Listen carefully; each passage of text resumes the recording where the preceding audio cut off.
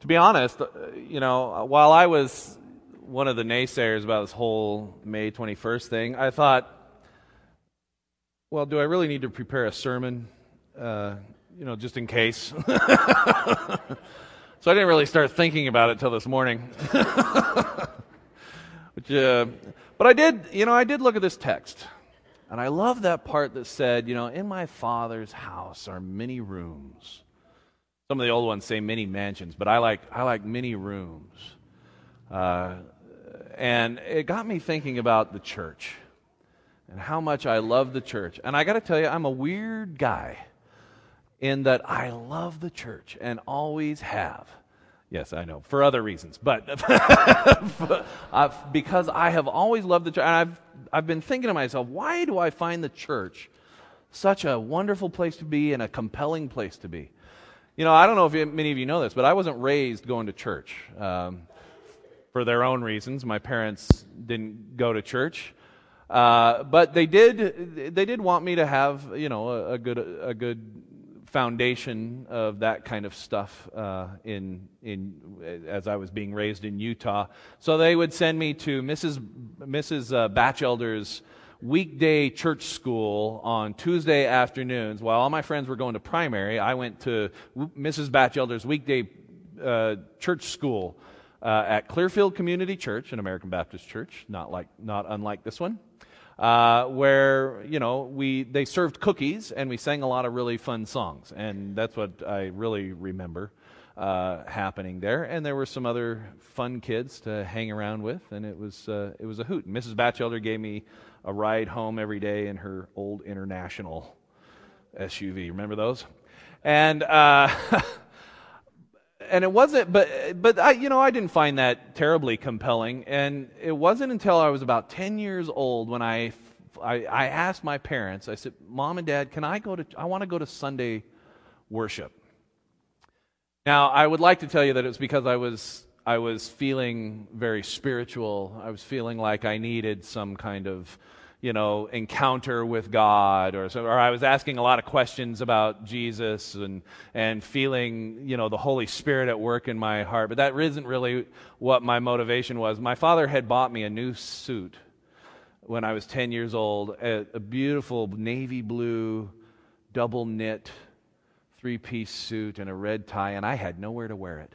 And I looked so good. I said, I could wear it to church. So I got all dudded up in my little double knit suit, and Dad carted me off to church when I was 10 and said, "Call me when you're done and I'll pick you up." And I went in, and I loved going to church. Not just because I got to dress up, but because I just loved being there. And it's hard to really describe what was so compelling. But I got to tell you that by the time I hit high school, and some of you knew me in high school and my first few years of college, and don't be telling any of those stories. I'm a new person. But at the time, you know what? It didn't matter. It didn't matter what was going on Saturday night. And I won't get into what was going on Saturday night, but it didn't matter what was going on Saturday night. Robin can testify. I had to be in church Sunday morning. It didn't matter what condition I was in. Something said, "Get to church." And there were a couple times I missed it, and I hated it. I whined, I moaned, I like, something's missing. Something kept me grounded in the church, kept me in at Clearfield Community Church. I had to be there. And I've been wondering what was so exciting about it. I mean, the music was great. It wasn't just the music, but the music was nice, and it wasn't just that they were friendly either. I mean, I've been to a lot of places. People are friendly. They were friendly, but that wasn't all there was involved there. What was compelling there, I think, was that this was a group who made room for me. Now, I'm sure you believe this, that I was a squirrely kid.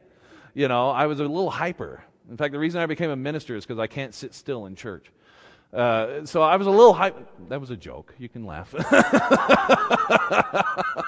I'm a little hyper, And, at 10, 11 years old, often during the sermon time, because I didn't go down to, we didn't have kids praise club, or else I didn't go down to it.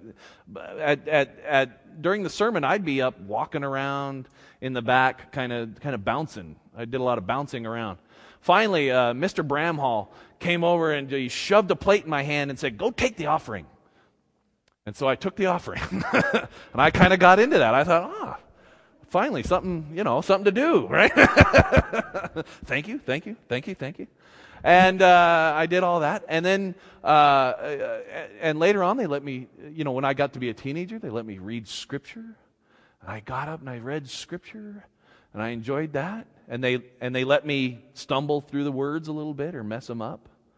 And then I started, doing announcements and things like that. And they let me do crazy things. I would come out, and I would never do this now. I would come out and I would interview visitors. And the leadership of the church loved that, but I can imagine there were people that were like, "Oh my gosh, what is he doing?" Like right up in their face, and we never saw them again. So, but, but there was this church just kind of let me blossom and grow, and they nurtured me.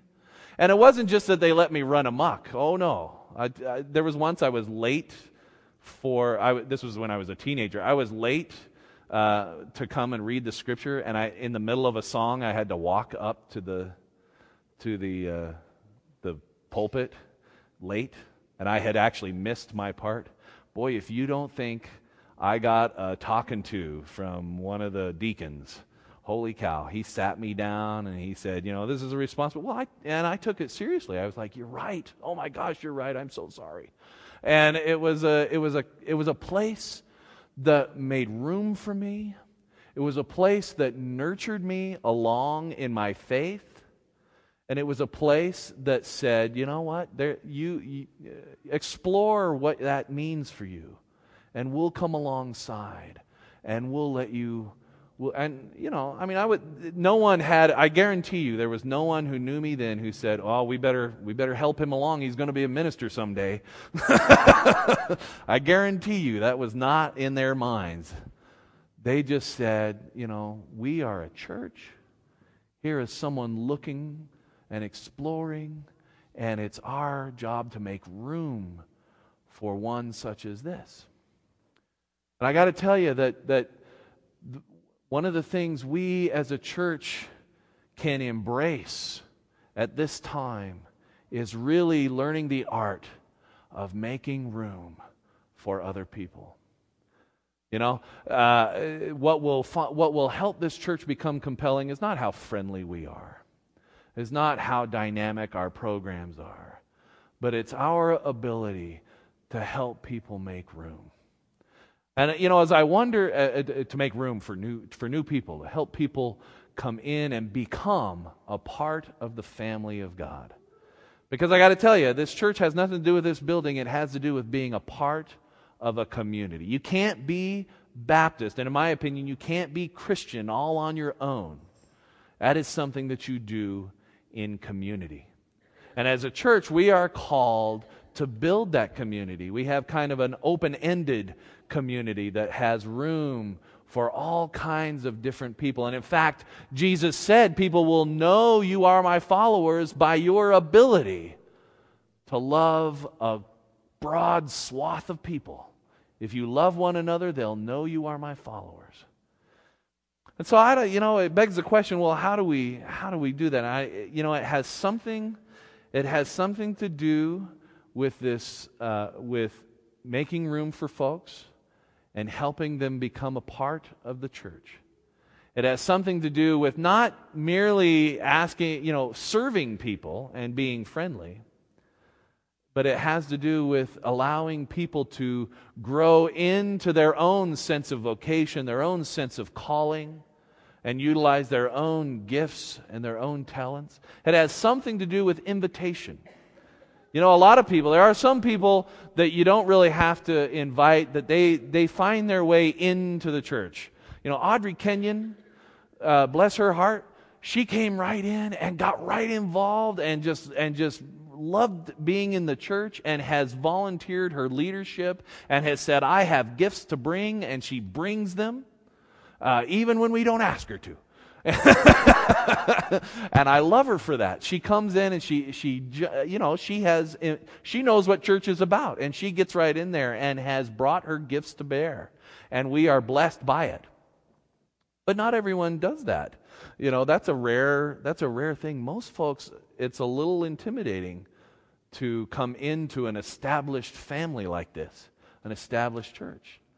We need to be people of invitation who say, not only, you're welcome to come and be served, you're welcome to come and be, and experience this and have this given to you, but not only that, but also, hey, you're welcome to come and help. You're welcome to come and contribute what you have to what we do. You're welcome to come and be a part of what is making this church great.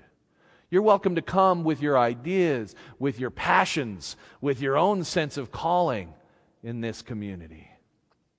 And that's not to the exclusion of our own, kind of where we're going and what we're doing, but to invite people to come and head the direction we're heading to, and to bring what God has given them to be in that too. Here's a dilemma we have as a church is, when does a person stop being a guest? Right?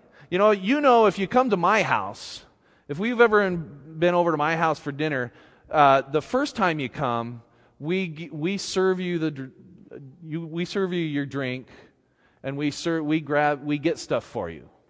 The second time you come, get your own drink, right? You know where it is. Get your own drink and get me one while you're at it, right? Right? That's how it is at my house, right? We know when someone ceases to be a guest is when they go get their own drink and bring me one too. That's when you stop being a guest. Well, how is that in the church? When do we know when someone has stopped being a guest?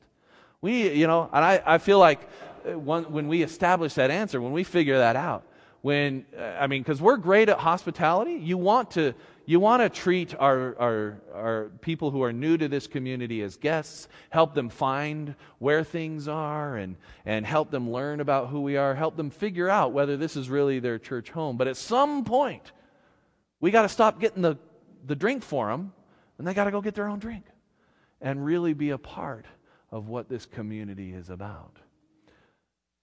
In a lot of ways, it's about letting go, and not so much letting go, but leaving room for other people to come along. In fact, sometimes it's about doing things letting other people do things that, quite frankly, you could probably do better, but letting them do it anyway and be a part of this community. What I got to say is that there is plenty of room here, and we want God's house filled up. Amen? We want God's house filled up because there are people out there who have been told, I'm sorry, there's no room for you.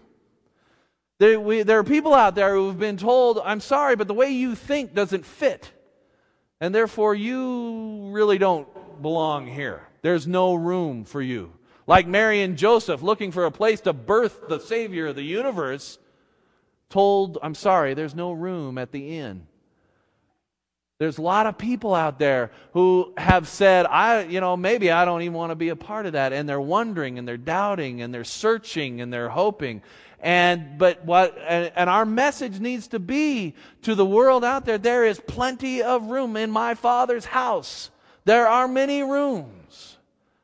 And there's many different things going on in those rooms, and there's many different ways to experience what God has for you.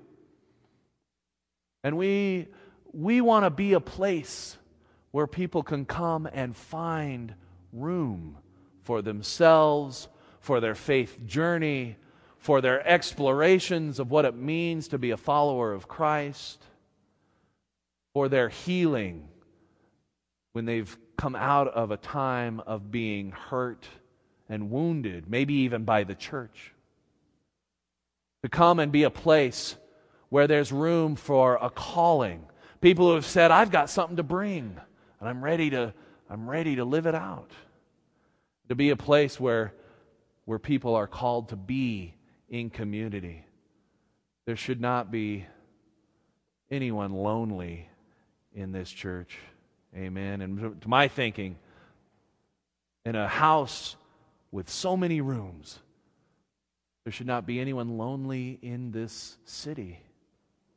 Amen. We have a ministry here. We have a calling here. We have a family here. But there's plenty more room for plenty more. Amen. Our calling as we go in, as we begin to grow. I'm talking about this because I feel a little sense of urgency, because as we begin to grow as a church, our ability to continue to grow is directly related to our ability to make room for new people, for different people, for lots of people. And there's plenty more room here. Sometimes I think it's about awareness and just being aware that what we need is to make sure that we're leaving room for more. Let us pray. Gracious and loving God, we are so thankful that in your house there is plenty of room. There's room for me, there's room for all these who are gathered here, and there's room for all those who are outside these walls. There's room in your kingdom. There's room for a lot of different ways and a lot of different ideas. There's room for us to be on this journey together, knowing that you call us all to yourself and that this family is large, and that's a wonderful thing. Help us. Give us the ability, the strength, the courage, and the willingness to make room. We ask this in the name of Christ. Amen.